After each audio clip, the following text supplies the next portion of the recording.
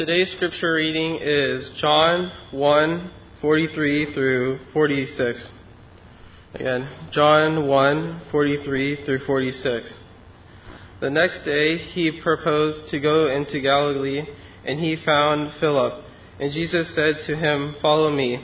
Now Philip was from Bethsaida, the city of Andrew and Peter.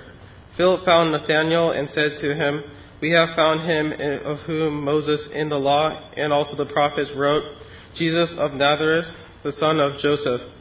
Nathaniel said to him, "Can any good thing come out of Nazareth?" Philip said to him, "Come and see."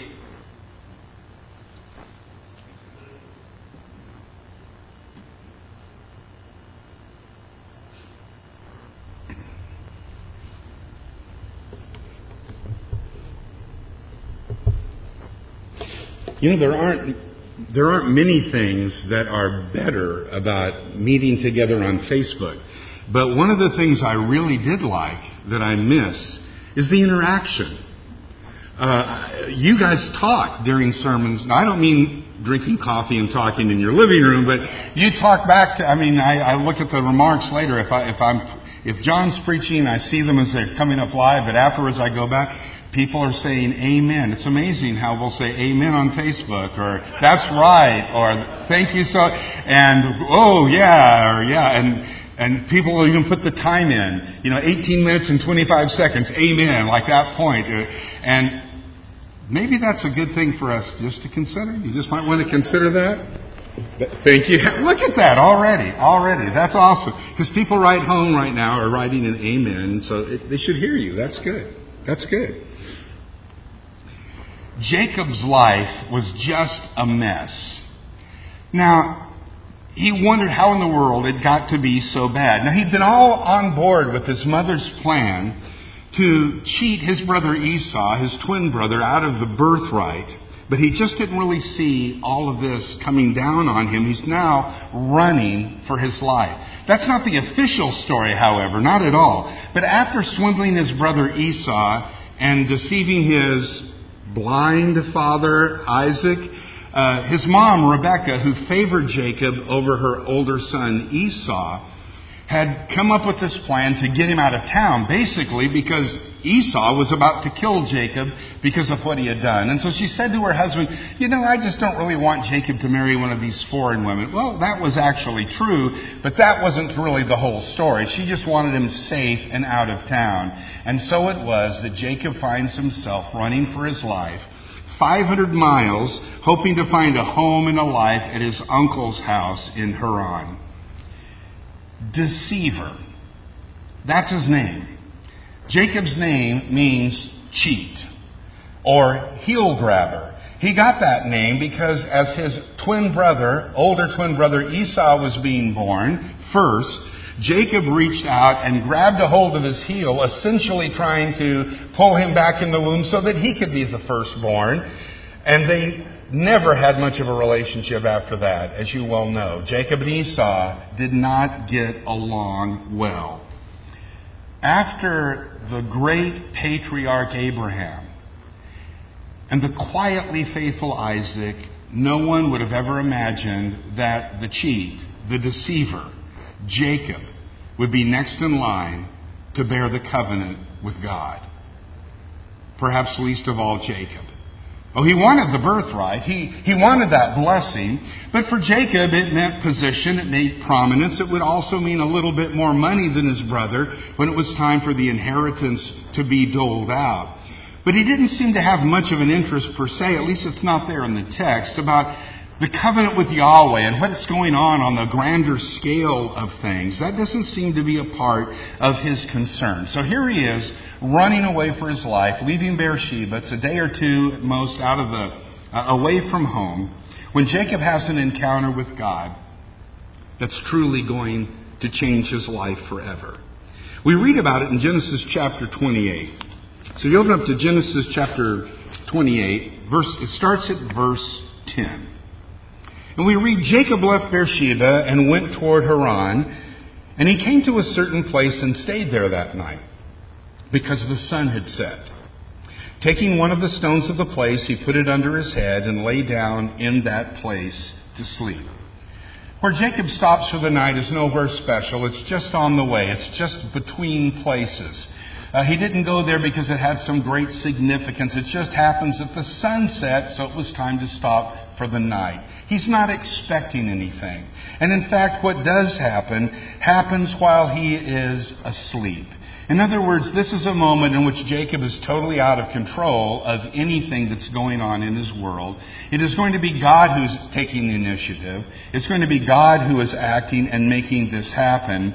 And in this moment, it will be an amazing moment of revelation and God's grace to Jacob, because God is about to bind himself in covenant with this cheating exile who's running for his life.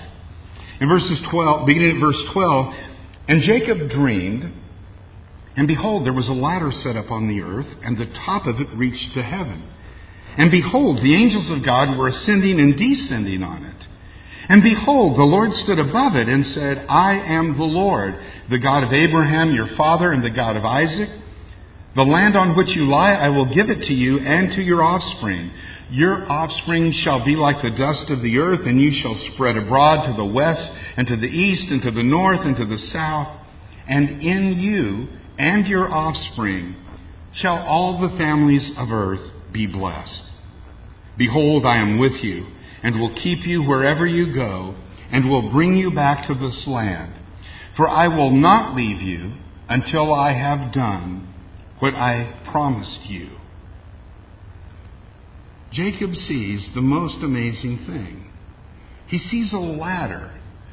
The foot of the ladder is on the earth, but the ladder reaches up into the heavens, and along the steps of this ladder, or stairway of sorts, are angels going up from the earth, up into the heavens, and angels coming down from heaven to the earth, and somehow there is some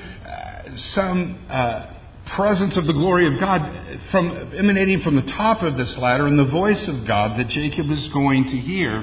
And Jacob recognizes in this vision that there's movement between heaven and earth. Earth isn't just some place left on its own devices, nor heaven some remote place that has nothing to do with what's going on the earth. In this dream, Jacob understands that there's activity between heaven and earth, that God is sending messengers back and forth, that God knows what's going on the earth, and that the earth isn't left to itself. And if you think for just a moment of what that means for Jacob, who's running, for his own life, who apparently has no real future, at least that he knows of, he is not alone. He's not out here all on his own. God is here. God is involved in his life, and God is not an irrelevant factor in Jacob's life. Now, he no doubt had heard stories from his grandfather Abraham, amazing stories about God. And certainly from his father Isaac, he had heard things. But this is his experience, his first, perhaps, experience with the God of Israel, as he will one day be called. Angels are at work. God is present in his life. And it's at this point in the dream that God speaks. And it's in these words that Jacob's life changes. And God essentially says what the vision implies. He says, first of all, I am the Lord. I am Yahweh. I am the God of Abraham, your father. I am the God of Isaac. I am the true living God. I am the God that has been revealing myself to you, to your family, for these generations. And then the words sound very familiar to us, don't they? I'm going to give this land to your descendants. Well, these are words that were spoken by God to Abraham. Words that were spoken later by God to Isaac. And now the very same words of covenant are being given to Jacob. You're going to have this land, north, south, east, and west. You're going to have descendants like the dust of the earth, and through you and through your offspring, all the families of the earth are going to be blessed. And so it is that God is essentially laying out this great patriarchal covenant, the blessing that will eventually be realized through the coming of the Messiah, now to Jacob. And he says to him, I am with you. I'm with you, Jacob. You're not alone. I am here with you. I'm always with you. I'm a part of what's going on in your life, and I will be with you. You can trust me. I will keep you, or I will watch over you. I'm going to take care of you as you leave your homeland. I'm going to be with you and watch over and protect you, and I will bring you back. I'll bring you back to the land, because this is the land of promise. I will bring you back home. In fact, God says to him, I will not leave you until I have done what I promised. What amazing promises he gives here to Jacob in this dream. And then Jacob responds in verse 16. Then Jacob awoke from his sleep and said, surely the Lord is in this place, and I didn't know it. And he was afraid and said, how awesome is this place! This is none other than the house of God, and this is the gate of heaven. So early in the morning, Jacob took the stone that he had put under his head and set it up for a pillar and poured oil on the top of it. He called the name of that place Bethel, which means house of God. But the name of the city was Luz at the first. Then Jacob made a vow, saying, if God will be with me and will keep me in this way that I go, and will give me bread to eat and clothing to wear, so that I come again to my father's house in peace, then the Lord shall be my God. And this stone which I have set up for a pillar will be God's house. And of all that you give me, I will give a full tenth to you. Jacob, as anyone would rightly be, is completely amazed and awestruck at what's just happened to him. And frankly, we see something here in Jacob that we've not seen before in his story. We see this awe that he feels in the presence of God. This is a monumental moment in his life. This is a life-changing moment for him as God intrudes into his life and makes his claim upon Jacob.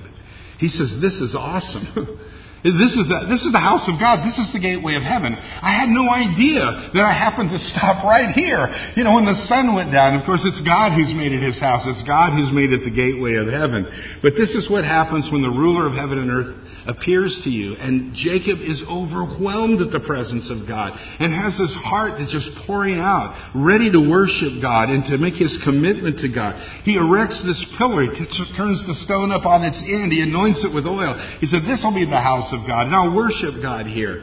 And he calls upon the name of the Lord. His life has been completely reshaped by this moment. And now he yields himself to God in a way that will reorient his life from the direction that he was going before. And Jacob, notice, makes some vows. In response, Jacob says, Yahweh shall be my God. I am declaring that Yahweh is my God. This stone is God's house. I will worship the Lord God, and I will give a tenth of everything that God gives me back to him, recognizing God as owner and as provider of everything that he will have. So that God binds himself in a covenant to Jacob, and now Jacob binds himself back with the pledges that he makes. Jacob is still Jacob, however. You may notice the conditional clause that begins his declaration of following. If the Lord will provide and bring me back, there's still a little bit of that Jacob there. However, Jacob's life has been forever changed by this gracious intrusion of God into his life. And we move ahead. 1,800 years. And Jesus is beginning his ministry. He's in Galilee. He calls Philip to be a follower of his. Philip has a friend by the name of Nathaniel. And he goes over and finds his friend Nathaniel, and he says to him in John chapter 1, we have found the one that Moses and the prophets has written about, Jesus of Nazareth. Now that's quite a claim to make. That's quite a declaration. We have found him of whom Moses and the prophets wrote. Philip is saying to his friend, we have found the Messiah. We have found the one we've been waiting for. We found the one that Moses talked about, perhaps the prophet that God will raise up like Moses. We have found the prophet that the one that the prophets have spoken about. And he tells him it's Jesus of Nazareth. And Nathaniel's response, of course, we perhaps all remember, can anything good come out of Nazareth? But what he's getting at is, are you kidding me? You know, Nazareth is this little... It's just this little dinky village. I mean, there's a really big Greek city just a couple of miles away called Sepphoris, but Nazareth is just this little teeny spot, maybe 1,500, 2,000 people. It's just, there's nothing there. And he said, you're telling me that God's eternal plan is coming out of Nazareth? Really? This is where it's all coming from? And rather than getting into a debate, Philip just says, come and see. Come and see. And so he does. Nathaniel makes his way over to where Jesus is, and Jesus starts the dialogue by saying to him, behold an Israelite in whom there is no deceit. And this gets his attention. There's no deceit. There's no cunning. There's nothing that is tricky about this man. This is a man who was sincere and pure in heart.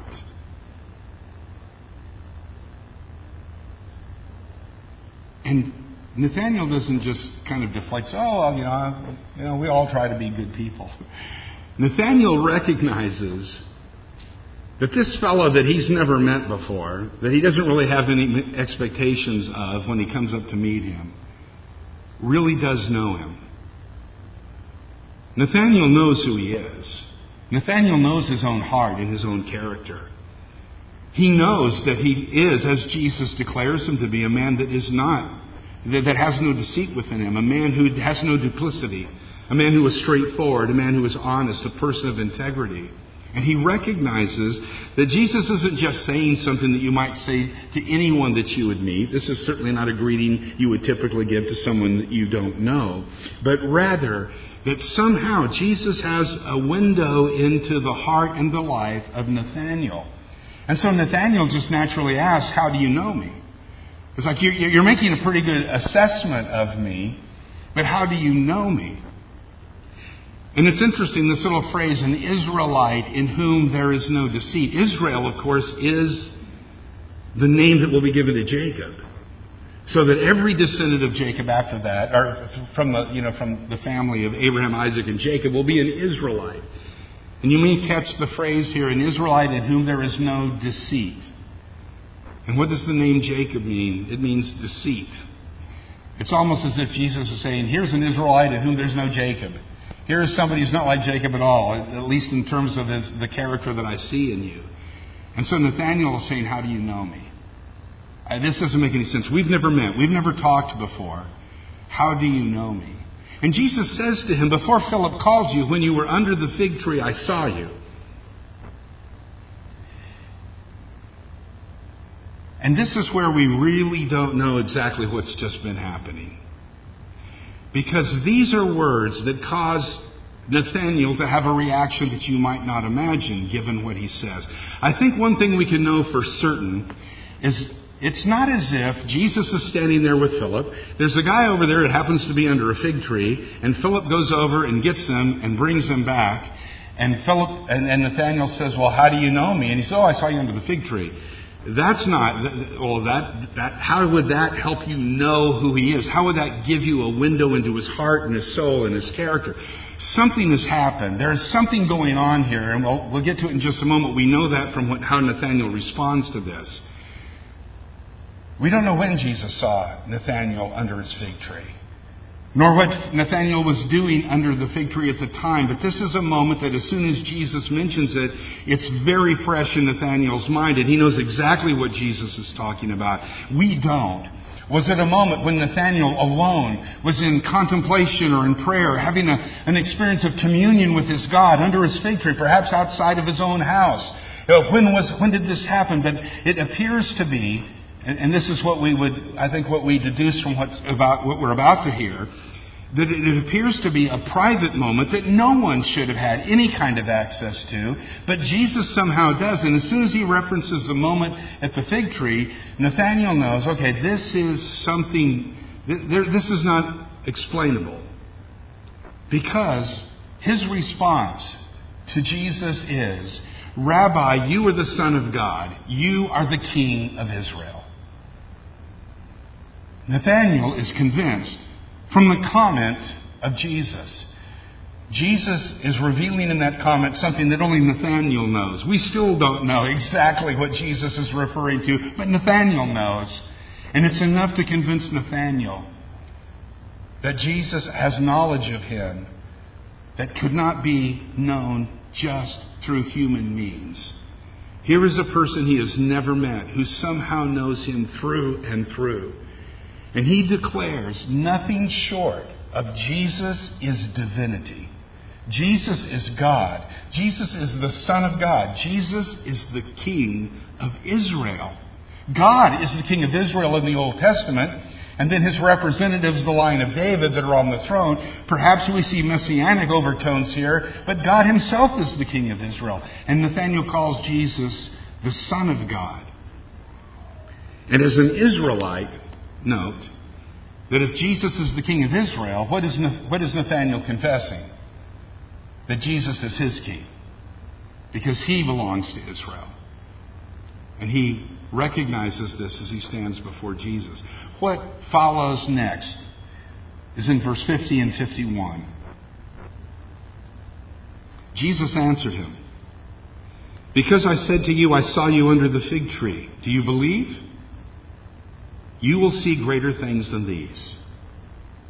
And he said to him, truly, truly, I say to you, you will see heaven opened and the angels of God ascending and descending on the Son of Man. Any Israelite would know immediately what Jesus is referring to here, the connection to the call of Jacob, to the revelation of God in calling Jacob into covenant, through whom the offspring of Jacob would come to bring about blessing for the entire world. He knows the reference. And Jesus says to Nathanael that this is something that he will recognize and experience as well. And it's also interesting at verse 51, as Jesus is talking to Nathanael, when he says, you will see heaven opened, and you will see, he changes from the singular word, you, as he's been talking to Nathanael alone. And he uses the plural word, you, because there are others standing there. Philip is there. We could probably infer that Peter and Andrew, and maybe even James and John are there. There are other disciples there at this moment that are left unnamed in the story. But Jesus is saying to them all, you will see heaven opened and angels ascending and descending on the Son of Man. Jesus himself, he declares, is the link between heaven and earth. Jesus himself is the connection between the heavenly realm and the will of God as it unfolds on the earth beneath. He is the means through which the realities of heaven will be made known on the earth and are brought down to the earth. Jesus says, you will see heaven open. And the tense that he uses there says, you will see heaven opened and remain open. Through me, heaven itself is now open. And the activity of God between heaven and earth, God's salvation, God's redemption, God's blessing, all of that is happening, and it's through me. I am the link between. He is the connection between the God in heaven and the redemption that God will be working out on earth. And this encounter, as you can well imagine, immediately changes Nathanael's life.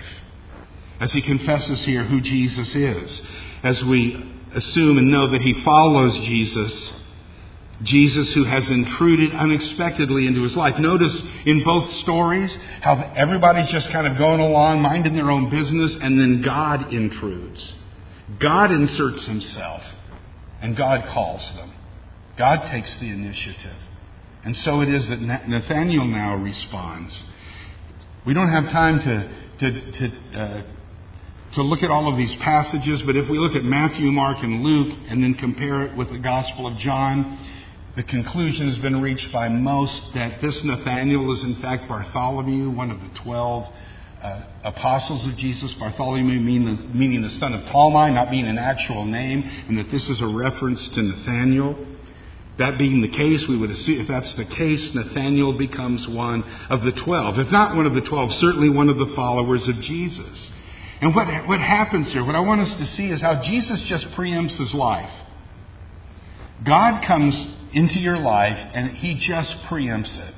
He just takes it over. If you're open to that, as both Jacob and Nathaniel are. And God now calls Nathaniel into covenant through the seed of Jacob, Jesus the Christ, the King of Israel. And now, 2,000 years pass. We've covered 3,800 years. 2,000 years more pass. And as we reflect on these stories of Jacob and Nathaniel, it causes me to consider what kind of connection is right for us to make. And as I'm thinking about these stories, let me share a couple of ideas with you. You can let me know later what you think. Or you could say amen at any point in time, or I disagree. That would even be okay. But the first thing, in one way or another, Jesus has intruded into our lives. Jesus has come into our life. So often when people think of salvation and redemption, we may tend to emphasize what we do, our faith and our response of baptism, our repentance and baptism, our response to the good news and the grace of God. But I think as all of us look at our life, I'm hoping this is the case. It's certainly the case with me. I really feel like in my life it was God who took the initiative, not me. I'm not a Christian today because I'm just so bright and I'm just so smart that one day I just said, well, you know what? I'm just going to find this God and I'm going to work this whole salvation thing out. That's not the way it worked for me. I happen to be born into a family. Most of you know I was born into a family of faith. I'm grateful for my mom and dad who raised me up in that faith, and I have certain opportunities because of that. But I also remember the day when in a very real way and for the very first time that I felt personally confronted by Jesus. And it had nothing to do at that point with my mom and dad. It had to do with me. And hearing the claims of Christ in the gospel and in his own words, and feeling his confrontation of me, I remember the day. I can describe it. I can tell you the conversation I had with my mom and dad that day. I remember this day so clearly. And it's not quite, with all of the fanfare and the heavenly trumpets of these two stories. But I'm telling you, it made just the same impact on my life, where I realized God was intruding in my life. God was calling me to him through the gospel of Jesus Christ.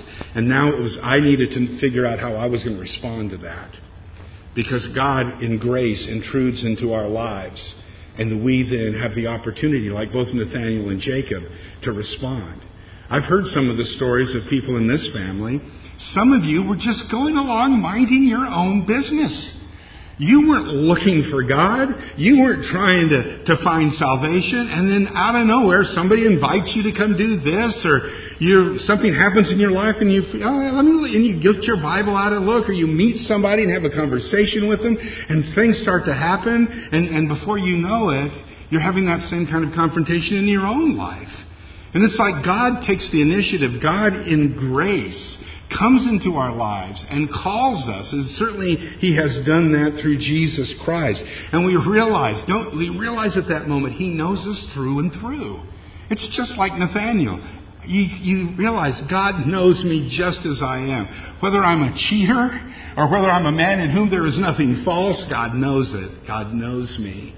and we hear the good news, and we realize that there is still traffic between heaven and earth, and that it's in Jesus that the heavenly realities are opened up to us. That's how we come to know God. It's through Jesus. It's through His Word. It's through the gospel that's proclaimed in His name, so that He is still the revelation of God to us and involved in our lives. He is the ladder between heaven and earth. He is that nexus and the presence of God. And I think of the promises that are made to Jacob. And do we not hear all of the same promises made to believers in the New Testament? Are they not all there in the Gospels and in the letters of the New Testament? Do we not hear the Lord God saying to us, I am with you. I'm with you. You're not alone. You're not living down here all by yourself, and I don't see anything, and I'm not involved in your life, and I'm not doing anything. I'm just kind of up in heaven, kind of looking down and seeing how things. No, I am with you. You can count on me. Whatever is going on in your life, in our world today, with all that's been going on in a variety of ways in our country and around the world, God's promise to you and I is, I'm with you. I am there. Not only I am with you, but I will keep you. I will watch over you. This is not a promise that nothing will never happen to us that will be hurtful or whatever. But God is saying, I'm with you. I'm protecting you. I see what's going on in your life. And I'll bring you home. For us, it's not about, will we make it back from Haran to Israel? But will we be brought home to our Father's house and live in peace? And that's the promise that we have in the New Testament. And do we not have God telling us throughout the New Testament, look, I'm not going to leave you until everything I promised to do, I do. We have that same kind of experience through faith in Jesus Christ that we read in these amazing stories in Scripture. And the response that you and I make to this is so critical, because essentially we've got to realize that this call of God on our lives preempts our lives. Things are different now. Things are completely different. Once God graciously intrudes with the gospel into your life, and you respond to that, things are different, drastically different. Nathaniel doesn't go, oh wow, that's pretty cool. Yeah, maybe I'll go to church once a week or something. What's Nathaniel? You're the Lord. You're my king. What do you want? I'll follow you. I'll leave my best. Whatever you do. It's like when God preempts your life, it's not like, oh yeah, that's pretty nice. Yeah, maybe I'll, kind of be good to Him. Are you kidding? It's like, God, you've got my life. You've got my family. You've got my plans. What do you want me to do with my job? How can I use my job and my relationships? How do I best live through these in a way that glorifies you and shares the good news with other people? It's like God preempts our life, and our response is to let Him take over and to give every aspect of our life back to Him. That's what we see in these stories, and to have that sense of awe and worship and say, God, how in the world can you be so good to me? How can you open up heaven to me through Jesus Christ, your Son, and shower these blessings on me and call me to such a blessed life? And then, of course, we trust Him because He's promised to be with us. And whatever is going on in our world and in our lives, we believe that He is with us, that He will watch over us, that He will bring us home, and that we offer up our obedience to Him because of that. We are responsive to this call of God. And we make our vow. Just as these men made their vows, we make our vow. I'm not talking about some vow we've read or something, but in our hearts we're saying, Yahweh, you are my God, and Jesus Christ, you are my Lord, and the revelation of God to me on earth. I mean, we make our pledge. Jesus, you are my Lord. You are my King. You are the Son of God. You have my life. I give everything to you. I submit to your Lordship. We make that vow to be faithful. And we worship God. Why do we worship God? We worship God because we are overwhelmed by His presence and the grace that He's poured out on us, just as we see in these stories. I mean, Jacob wakes up from this dream, and it's just a dream, but it's a reflection of the reality in his life. And all he wants to do is, man, I need to build an altar. I need to do something here. I need to worship God. This is the gateway of heaven. And for us, Jesus is that gateway. And so that's why we long to fall down before our Lord and worship Him. And I would say to anyone, if there's anyone here among us here in this room who's never come to Christ, who's never confessed Him, who's never accepted this call or responded to it yet in faith and in obedience, or if you're listening or watching from some other place today, I would like to suggest to you that in this very moment, through these words of Scripture, God is intruding into your life. God is speaking to you through His Word and saying, I'm still active. And the heavens are still opened. And my Son is still the connection between heaven and earth. And we long to save you. We long for you to be redeemed. We long for you to come to know who we are and to find your life in Jesus Christ. Maybe you weren't planning on that today. Maybe you were just minding your own business and just sat down and clicked on a Facebook link, or you wandered in or whatever. That's just sometimes how it happens. It comes out of nowhere. God just says, I am intruding now. And it's a gracious intrusion because He intrudes to save. If we will respond in faith to Him and know that He is calling us to Him. He's bound Himself to us in Christ. And if you have not yet confessed your faith in Christ and turned from the sin in your life in this world that it just tears us down and found forgiveness through the blood of Jesus Christ, you're baptized into Christ for the forgiveness of sin, receiving the Spirit of God, becoming a partaker of the covenant, saved through that offspring of Jacob. We encourage you to respond today in faith and obedience to God. And if you're not here with us in this particular location, if you're listening, give us a call. Reach out to us. Let us know how we may be able to help, or in any way to help you respond to the gospel of Jesus Christ.